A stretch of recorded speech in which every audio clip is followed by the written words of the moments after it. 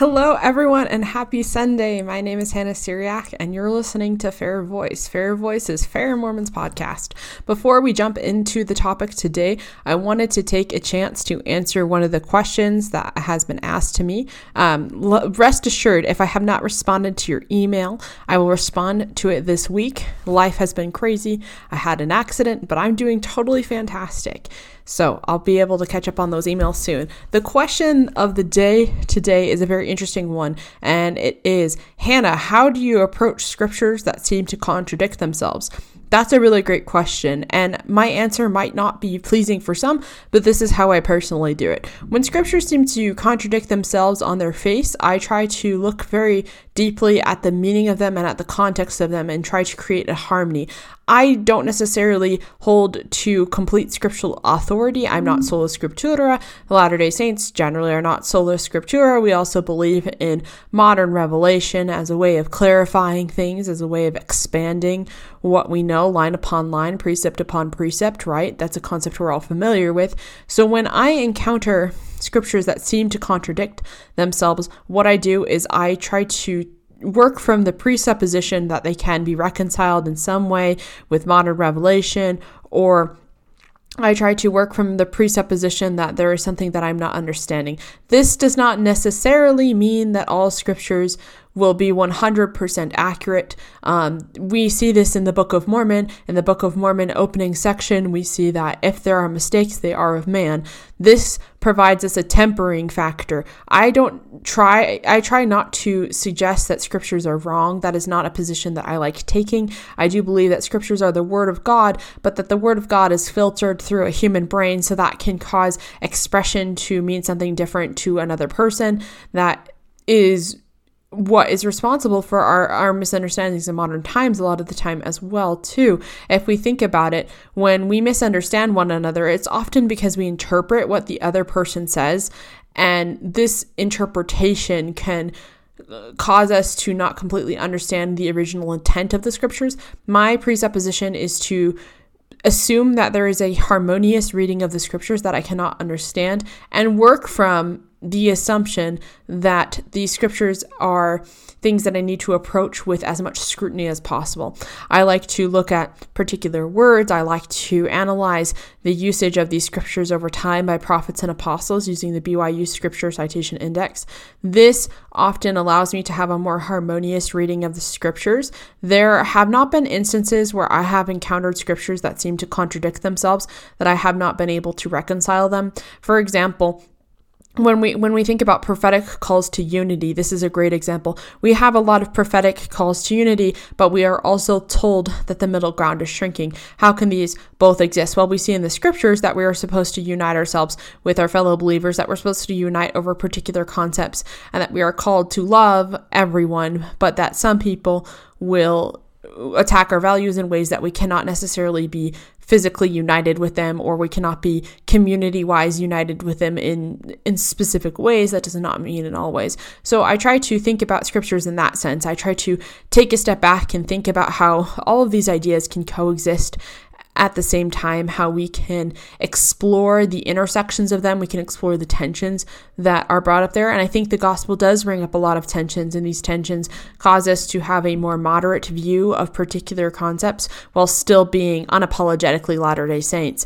This does not seem to be a contradiction in itself. When we think about moderation within the gospel, I think we have this turn off for it, because we assume that if we're unapologetically Latter-day Saints, we're not moderate in any sense. That's not true. I think we do have the intersection of particular scriptures that seem to contradict themselves, which leads us to a moderate standard of behavior, which does not necessarily mean that we should not live the gospel of Jesus Christ completely. What it does mean is that we should live the gospel of Jesus Christ completely. That was confusing. I'll explain it. I'm saying that the tension that we see in scriptures allows us to understand that living the gospel of Jesus Christ is a very simple process, but there are different factors that run up against each other where we have to balance out with the Holy Spirit what the best approach for us to take is. I hope that was a helpful answer. Might not have been. There are different approaches that you can take, and that's just mine. But let's dive into today's topic.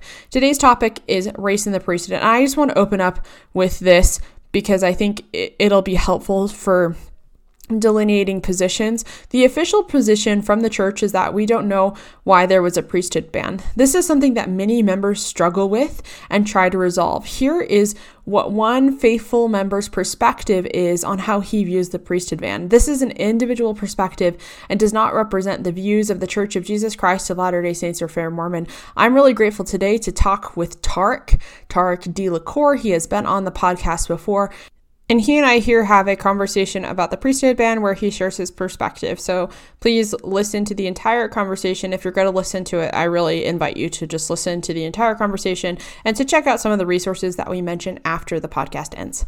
Thank you, and let's just dive right into it. What was your first reaction to hearing about the priesthood ban when you joined the church? I first heard about the priesthood ban before I joined the church. I was lucky enough to know ahead of time. Don't take that for granted. There are some people who find out later. I was planning to go to church on a Sunday with my friend. This was the first time I was going to go to church. And I told my stepfather and my mother about it. And my stepfather remarked that Mormons only let Black people into their church 5 years ago. That was his exact comment. So I did some talking with my friend about it. Then he cleared up that it was actually Black men couldn't be ordained into the priesthood, and then obviously Black men and Black women couldn't receive their temple ordinances and be sealed. So that was how I learned about it. But then I was also told after 1978 that it changed. It was water in the bridge, not something to worry about.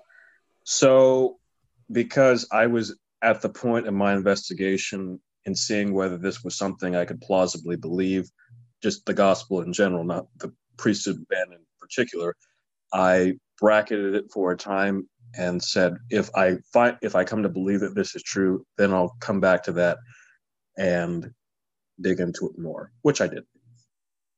How did you go about digging into the priesthood ban or studying the priesthood ban after you had heard about it?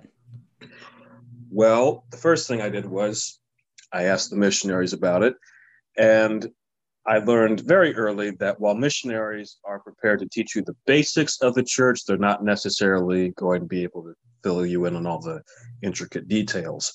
So I then asked other friends who were more adult members of the church about it. They were always uncomfortable when I did so. They would always point out that they had no prejudices against Blacks themselves at the time, and that the church didn't either now, so it wasn't something to worry about more. So after seeing that pattern, I thought, I'm going to have to do this on my own.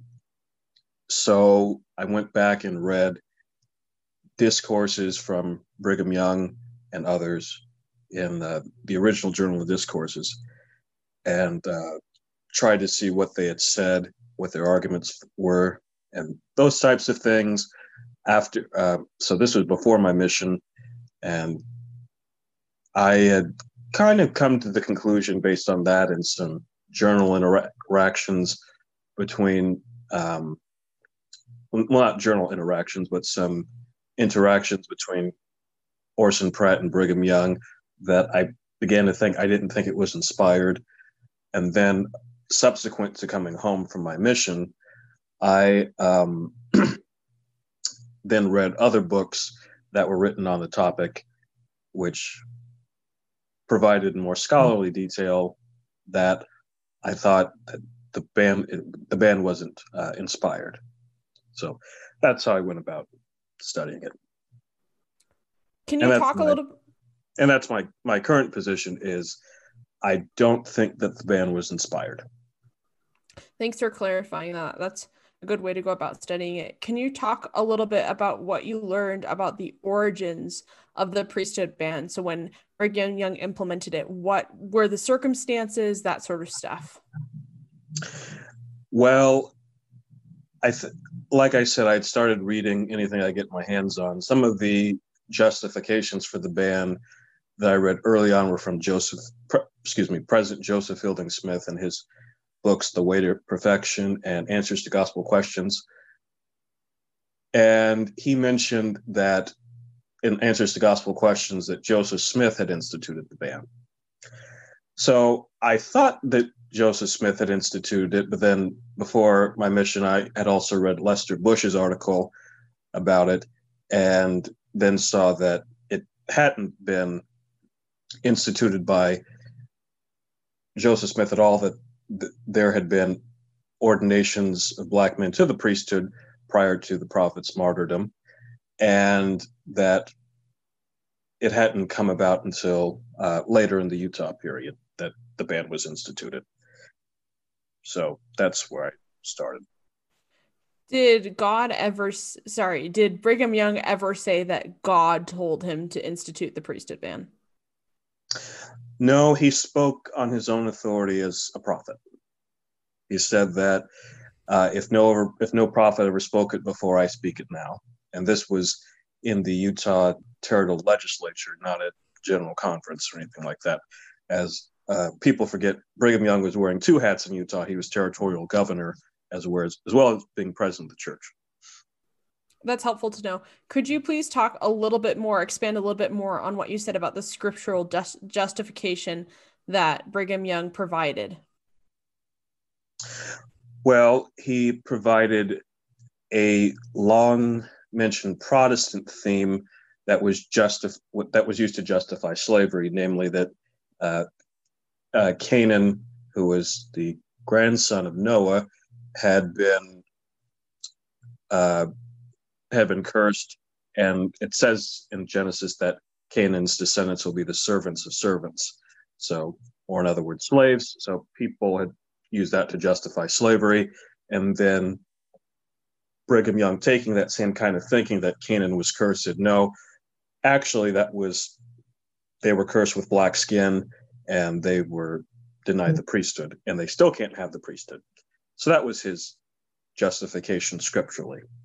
But at the beginning, he said it was his authority as the prophet that gave him the right, that was what instituted the ban.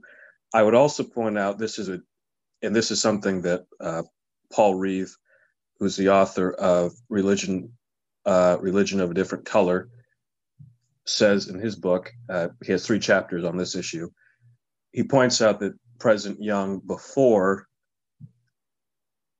the ban was instituted, had said that priesthood and race had nothing to do with each other, and that one of the best elders, Walker Lewis, was black.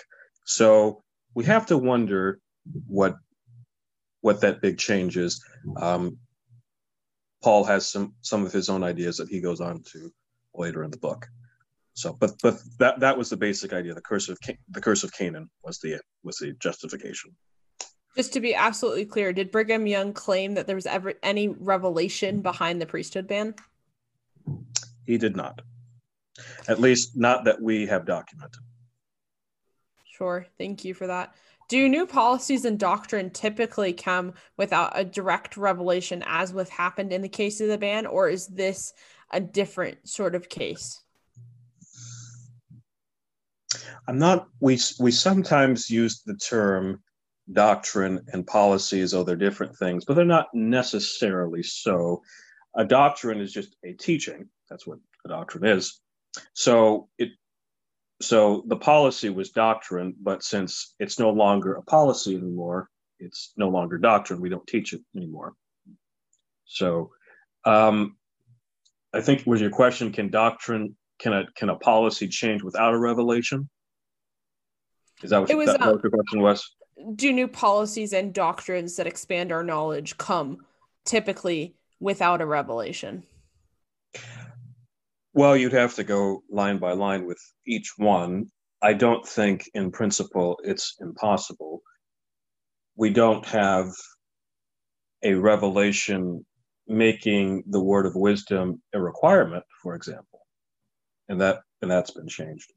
We just have the text of the word of wisdom as it's given, which doesn't make it a commandment, but then President Grant made it into a commandment. So, and he didn't say that he received revelation. So it's possible he did it without.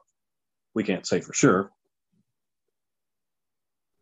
Thanks for that. That's helpful to know. Regarding the time of the priesthood ban, what did other apostles and the membership of the church think of the priesthood ban specifically at the time of Brigham Young?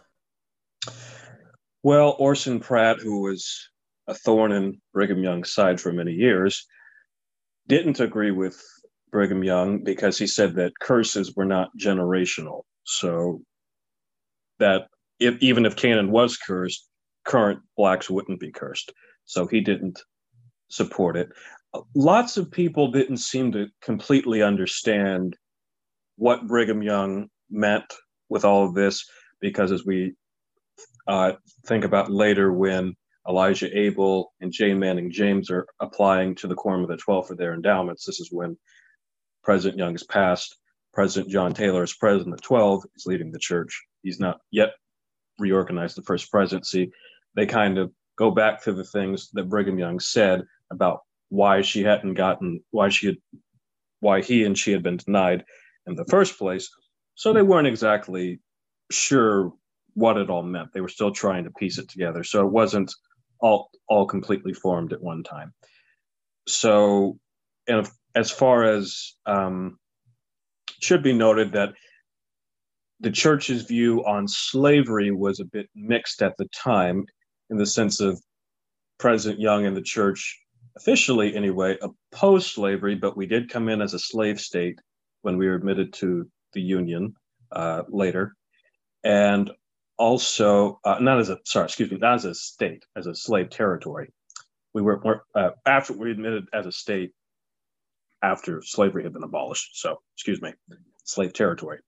And also, certain apostles like Charles C. Rich owned slaves. So we have a bit of a checkered history there between just believing, as Nephi said, all are like unto God, and no man should be in bondage to another. And then we have some leaders who fall short of the goal that is set out in the scriptures.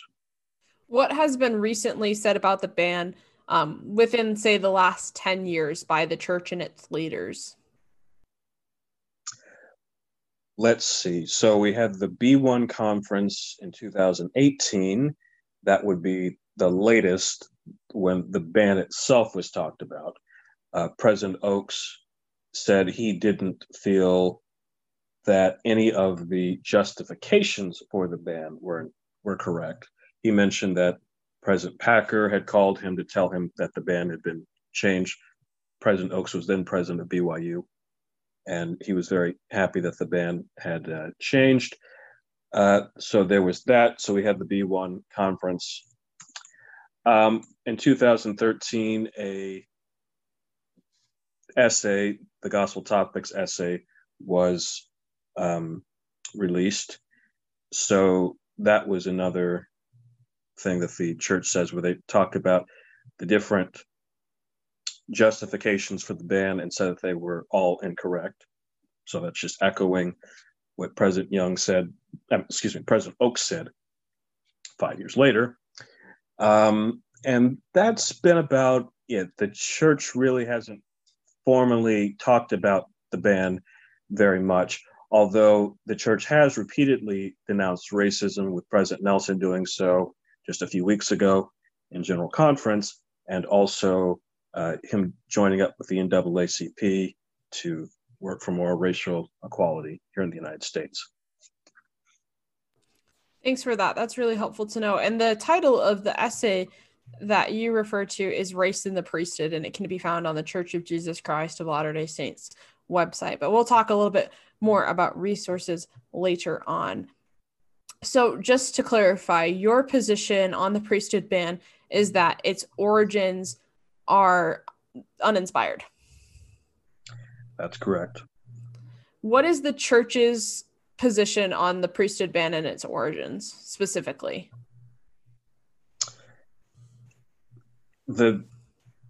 If the essay is what we take it to be the church's official stand on it, their stand is that the justifications were false, but it doesn't say whether the ban was inspired or not. It actually is silent on that. Yeah, and It I just doesn't. like, It doesn't. It does so because the issue just isn't addressed. The issue that's addressed is the justifications for the ban, and they're saying those were all false. But the $64 question is, was the ban itself inspired? On that, they haven't spoken on. yeah, just from the section heading of official declaration too. I'm just going to read the whole heading. I think it's a good heading to read. The Book of Mormon teaches that all are alike unto God, including black and white, bond and free, male and female. Throughout the history of the church, people of every race and ethnicity in many countries have been baptized and have lived as faithful members of the church. During Joseph Smith's lifetime, a few black male members of the church were ordained to the priesthood. Early in its history, church leaders stopped conferring the priesthood on black males of African descent. Church records offer no clear insights into the origins of this practice. Church leaders believed that a revelation from God was needed to alter this practice and prayerfully sought guidance. The revelation came to church president Spencer W. Kimball and was affirmed to other church leaders in the Salt Lake Temple on June 1st, 1978. The revelation removed all restriction with regard to race that once applied to the priesthood. I believe that's the only time that the church mentions anything about the origins of the ban, and it says that the origins there are unclear. But since you consider the priesthood ban a mistake or uninspired, the golden question here is, why do you still believe that Brigham Young is a prophet, even though he made, in your view, this big mistake? Because I don't be, because I think prophets are fallible, just like anyone else. I think just as individuals can make mistakes and still be good people, and people who are admirable in other ways, I think presidents of the church can fall short and still be prophets. As Elder Holland said in a recent conference, God only has imperfect tools to work with, so we shouldn't expect perfection. So I don't either. I would compare my belief in Brigham Young similar to my an admiration of him, because I still not only believe in him as a prophet, but I admire him very much as a man. I would say the same of two of my other heroes, David Hume and James Madison, both of whom I consider brilliant thinkers and giants intellectually, but who were very racist men. So that was, but I still think they're worthy of study and still have a lot to teach us. And I still think that Brigham Young does too. I think the same could be said of Aristotle. Since you consider the priesthood ban to be a mistake or to have uninspired origins, why do you still believe that Brigham Young is a prophet of God? I think that presidents of the church, just like anyone else, are fallible, that they can make mistakes, even grave mistakes, but they're still prophets, they're still the Lord's mouthpieces, they still have the keys. So that's what makes them a prophet. I guess, and also that we can still learn from what these men have to say, even if they have said a thing or two that was wrong. A good comparison for this would be Aristotle. I think Aristotle probably has claimed to be the smartest person who's ever lived. Well, Jesus of Nazareth probably would be up there first, and maybe Aristotle's a close second. So Aristotle, here's a man who founded a lot of what we take modern science, logic, and philosophy. Yet he wrote in justification of slavery, had lots of sexist writings as well. And while I acknowledge that, I still think Aristotle has a lot to teach us. The same could be said of my favorite philosopher, David Hume, who wrote some damning things about blacks in letters and in footnotes, but I still think that his philosophy has a lot of truth in it, and it's something we can learn from. The same can be said of a number of the founding fathers, Thomas Jefferson, James Madison, who's my favorite, and the father of the United States Constitution, which our scriptures say is inspired. So, this same man who thought that into existence also owned many, many slaves. And so while we can see the error and we can point that out, you can still see lots of brilliance and inspiration in these types of people. So while I don't think the ban was inspired, I think President Young was wrong to institute it, I still consider him a prophet. Thanks for that answer. That was very illuminating. It reminded me of something that Elder Cook said in his recent BYU. Illuminating, you mean? Thanks for that answer. That was very illuminating. It reminds me of something that Elder Cook said in a recent BYU devotional. The devotional is titled, "Be Not Weary in Well Doing." He says, Brigham Young also said things about race that fall short of our standards today. Some of his beliefs and words reflected the culture of his time, end quote. And I think that that's a helpful quote to illustrate that Brigham Young can still be a prophet, but as you said, say some things with respect to race that fall very short of our standards today. One other question that a lot of people have, if you bring up the perspective that the priesthood ban might have been a mistake, is that it took so long to be lifted, and that can cause some doubts for people. Could you please talk a little bit about the process of the priesthood ban being lifted and what your reason would be for it not being lifted until 1978? On Brigham Young's birthday, ironically, if I'm remembering correctly. That's correct, June 1st, 1978. Well, so as I mentioned earlier, John Taylor and a few of the others weren't entirely sure about the origins and everything of what President Young had said. So there was that part. It probably just didn't come up very much simply because there weren't that many Black members, so it wasn't in their consciousness. There were some times where it was mentioned, and people like Joseph F. Smith defended the fact that Elijah Abel had been ordained, that they had his certificates of ordination. He changed his mind on that later. That's something I would like to ask him about in the next life, among many other things. But I think because it just didn't come up very much until the civil rights era. So this is the period of David O. McKay's presidency.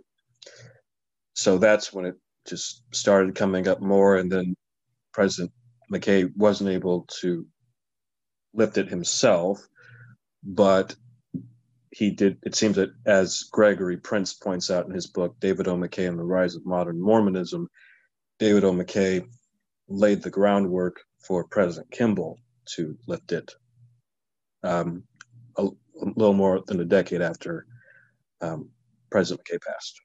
Could you please describe what happened when it was lifted? How did the church lift the ban? Well, going back to President McKay had formed a committee with people such as Elder Adam Benyon to kind of look at the origins of the ban. And he mentioned that, and Elder Benyon mentioned to the people he was talking to about it, that President McKay was already at that time praying about whether the ban could be lifted. He never got the okay in his lifetime. And then President Kimball began to take it up and think about it later. And so, as Edward Kimball, his son, describes in his book, Lengthen Your Stride, President Kimball went to the temple for months. He prayed about it, and then finally got a confirmation. He told the 12 about it. They prayed together in the Salt Lake Temple and received the revelation to lift it. So it was through a lot of prayer, a lot of thinking, and going through that. During that time, while President Kimball was praying, he was also asking certain apostles to research the ban to see if it could be lifted. And ironically, it was Elder Bruce R. McConkie who said there was no scriptural warrant for saying it couldn't be. So just showing that revelation comes not just through praying, but also studying and thinking as well. But I also think that revelation can only come when we're open to it. I think President McKay's struggles with civil rights were very conflicted with his ability to receive revelation to lift the ban, because I think those two issues are conjoined. I don't think you can be against civil rights and then for the priesthood ban. They kind of cancel each other out. That's a fair perspective. Can you talk about whether or not the document that lifted the ban is canonized? And if so, where can someone find it? Official Declaration 2 is in the Doctrine and Covenants, and it was sustained as scripture. So I would say it's scripture. Is the implementation of the priesthood ban considered scripture? I don't think so. Thank you. What faith-affirming teachings have you learned from prophets such as Brigham Young and David O. McKay, despite your qualms with the priesthood ban being uninspired? I'll start with them backwards. In the case of President McKay, I think that we should be open to have a pluralistic perspective, namely just being tolerant of a multitude of views, such as President McKay was friends with Sterling McMurrin, who was a member of the church, but more or less an agnostic, and a professor at the University of Utah. And he was also close to President Joseph Fielding Smith, who was a very staunch creationist. And even though President McKay himself accepted evolution, he still defended President Smith's right to believe what he believed, as long as he didn't advance his official church policy. And so that's one thing, just the pluralistic perspective. In the case of President Young, I would say that he was, even though he could come across as very dogmatic at times, I think he was he had a very creative mind that let him be open to lots of theological options on a variety of issues that I like very much. I think he was it would have been quite a joy to see him preach. You can read his sermons and you can kind of see the fire in him, kind of similar to Elder Holland, but even more so. And, I just love his down-to-earth personality and his viewing of, you can't really separate the gospel from your everyday life. They're something that go together. That's something I've learned from President Young. Awesome. Thank you for sharing that. One of the other golden questions of the night is, how do you have faith that prophets speak for God even though they are flawed? Well, as I mentioned earlier, God only has imperfect pieces to use, tools.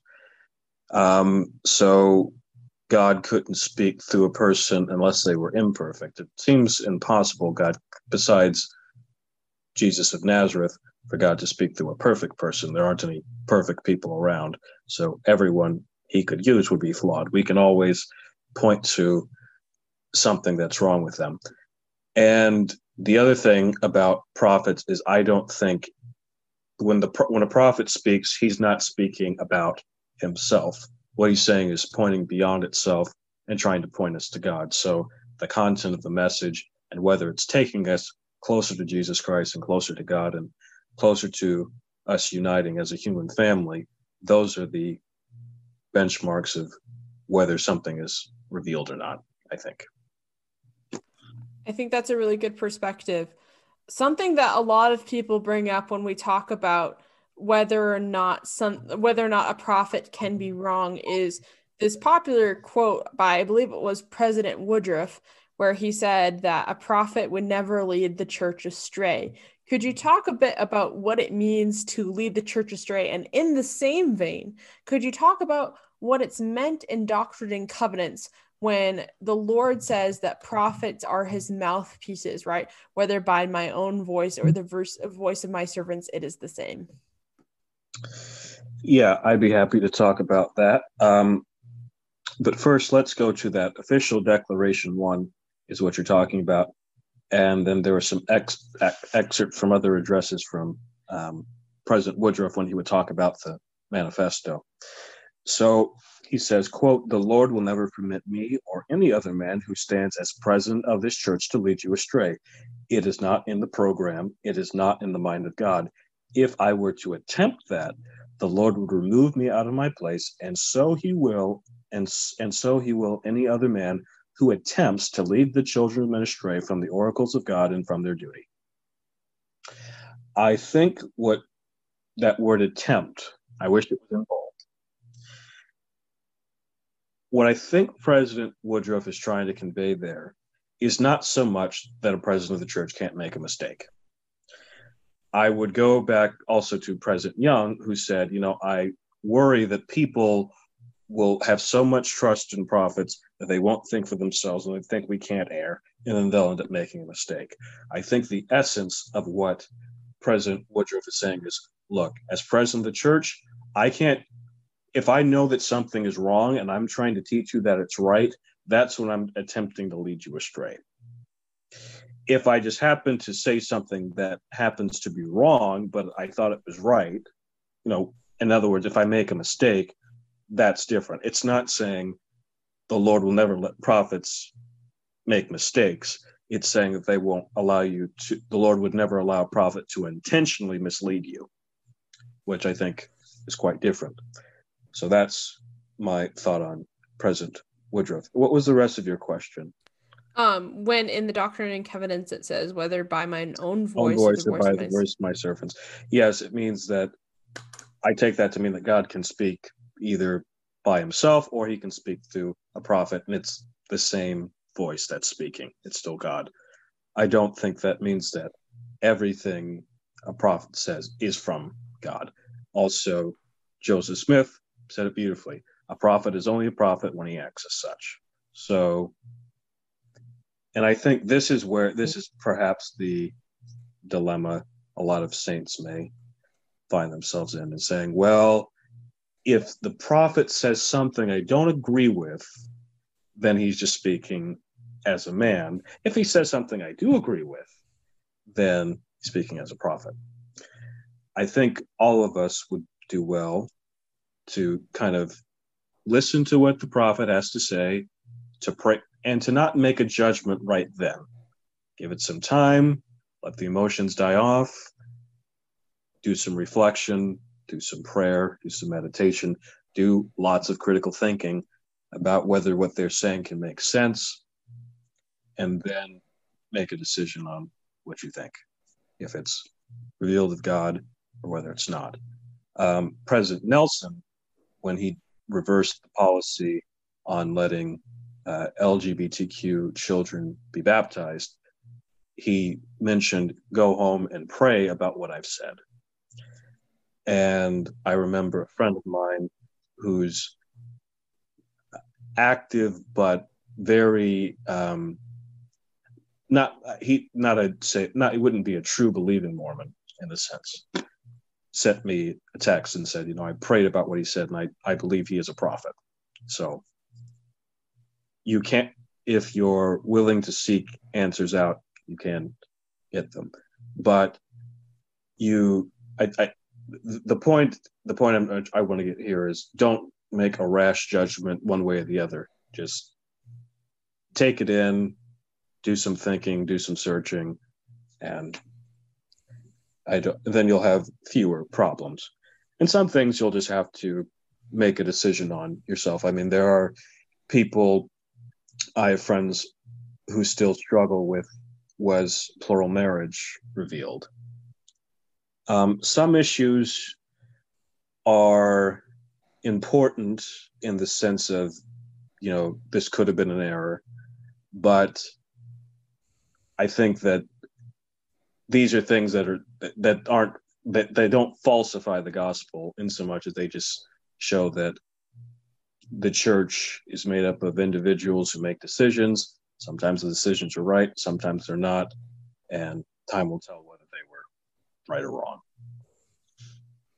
That's helpful. I think what you're saying can be summed up in like by study and by faith, right? We're supposed to study things out in our minds. We're supposed to read as much as we can and think about things critically, as we talked about in the last podcast that you were on. We aren't supposed to just merely accept things. We're supposed to use our faculties, all of our faculties, to try to understand the Word of God, which I think is a very exciting pursuit. The next question I have for you is, how do you exercise humility and faith that prophets are called of God while knowing that they can make mistakes?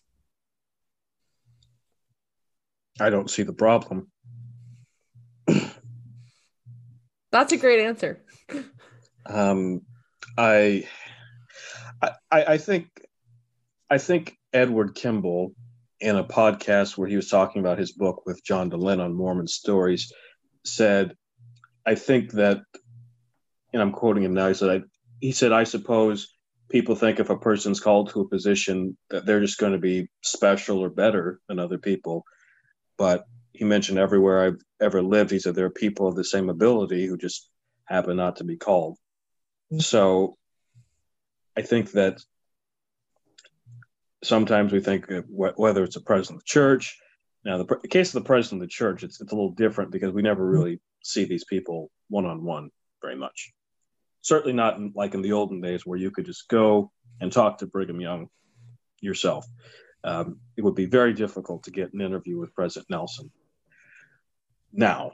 So, we see these people who are flawed and we see their humanity. But remember, as I said earlier, that God has to pick someone, and in as far as they're not, sinning or doing anything else, give them your support until they have reason to lose it. That makes perfect sense. Thanks for that. Some will say that the conversation we're having right now about how you think that the priesthood ban is a mistake opens up the floodgates for believing that the family, a proclamation to the world, is incorrect. Why are these two situations different? I think the family proclamation to the world is summing up a lot of what basic Christian theology suggests anyway. I don't think there's anything in it that's particularly new. So, whereas in the case of the priesthood ban, this was something that was a kind of a radical change.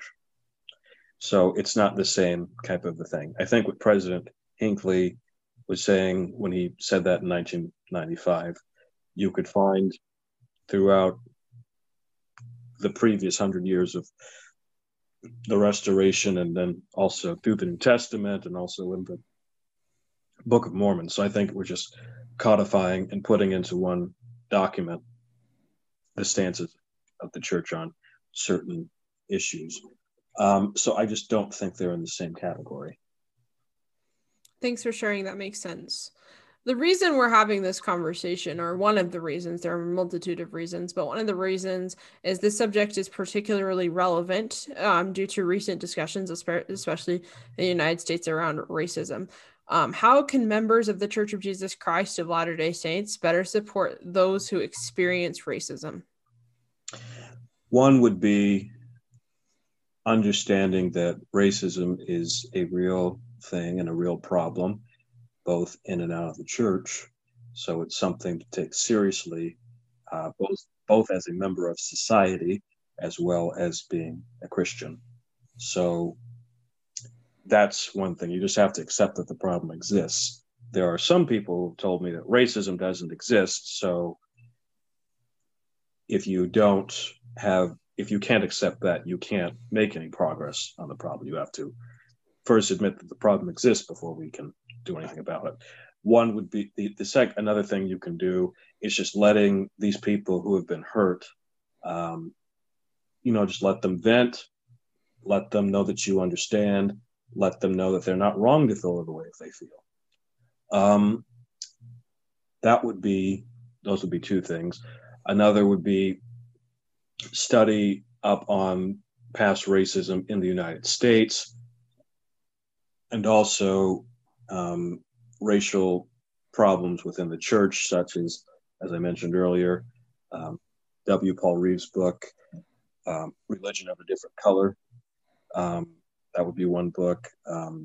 Russell Stevenson's book, For the Cause of Zion, is another book.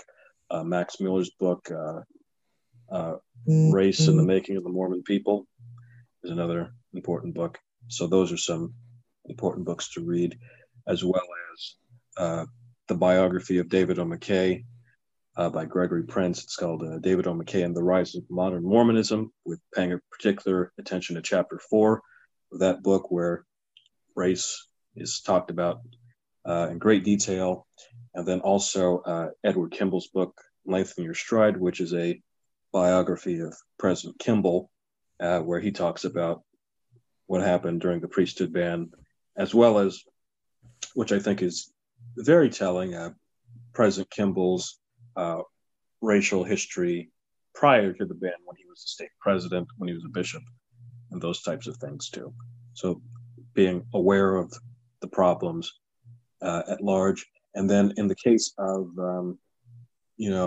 racism in the United States, perhaps reading a book, the essay by Ta-Nehisi Coates, The Case for Reparations, where he talks about systemic racism, and his book, Between the World and Me, which is a short book.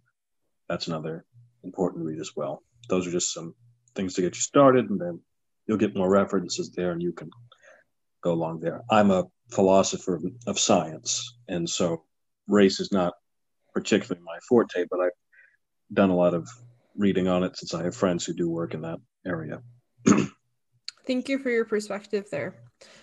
Our second to last question is, how have you been able to find peace with the priesthood ban and remaining a member of the church, as well as what advice would you have for someone who is struggling with this right now? When I first learned about the ban, I didn't, as I mentioned before, it was not at the top of my mind because I was too interested in finding out whether the church was true or not. Then after that, I was reading lots of material that argued against the case for the church, such as, things put together by the Tanners, and also some work by evangelical Christian philosophers. So I had all that going on. So again, that it just wasn't in my mind much until I think when I got to Alabama on my mission, and I started thinking more about race, having served in an area that was in the heart of the Confederacy, as well as being a place where there was lots of racial injustice prior to me coming there, and there still persists some to this day. I had actually started my mission in Mississippi, which is where Emmett Till was murdered. So it was very eye-opening for me. And that's when I started to think about it more. And that's when I started actually to start getting the seeds of anger about the ban. That didn't fester. That festered and kind of broke loose more later. But I remember in 2016, when I was reading the New Testament for the, I don't know how many millionth time, I was reading, and I read the passage where the Savior's crucified, and I was struck by him saying, Father, forgive them, for they know not what they do, talking about the men who were nailing him to the cross. And even though I'd read this story a million times, I thought that was so moving that this man being crucified, being tortured beyond belief, is still forgiving these people. And so later that night, I was working as a janitor at the church office building. So I had lots of time to think to myself, and as I was cleaning. And I remember being moved upon by the Spirit to think, if Jesus can forgive the men who are crucifying him, shouldn't you be able to forgive others for their mistakes? Thinking of President Young and others. And so at that point, I made the choice to forgive those people. That's another thing too. Forgiveness is a choice. And I forgave them, and then it's never really been a problem for me since. So to me, this has not been an issue that really causes me pain for some 4 years, although I don't speak for others who may feel differently. And I think to those who struggle with the issue, I think you'll never come to complete closure with it until you also forgive those who instituted it and perpetuated it, as well as those who still encourage and use racism today. Jesus was pretty clear that we need to forgive everyone, and in the Doctrine and Covenants, it's pretty clear, I'll forgive who I'll forgive, but it's for you to forgive all people. And so that includes those who have done the ban. So Thanks for that perspective. That's a really moving way to move past this issue that is so heart-wrenching for so many people. And I really appreciate everything that you have shared thus far. Because this is a heavier interview, I decided to close with a more fun question. Also, I will add that it was requested that I ask this question of everyone that come on my podcast. I thought it was a good idea. So we're gonna do it. Here we go. Okay, this fun question. If you were an ice cream flavor, what ice cream flavor would you be and why? I know you wanted it to be. I know your idea of a fun question would have been like, I don't know, like who's your favorite philosopher and why? How can I be an ice cream flavor? My favorite ice cream is either cookie dough or cookies and cream. Okay. But I'm going to be vanilla ice cream because it's plain, but it's always consistent. So I like that. That's a really good answer. And vanilla is a very underrated flavor, I think. I completely agree. But now you have to give a brand, because part of what has been told to me is because in my bio it says that I like ice cream. Bluebell. Okay, that's very Texas of you. Yes. Yeah. Yes. Well, this is home for me, so makes sense. Awesome. Well, thank you so much. I really appreciate having you on. Thank you. Hope this isn't the last time. It probably won't be.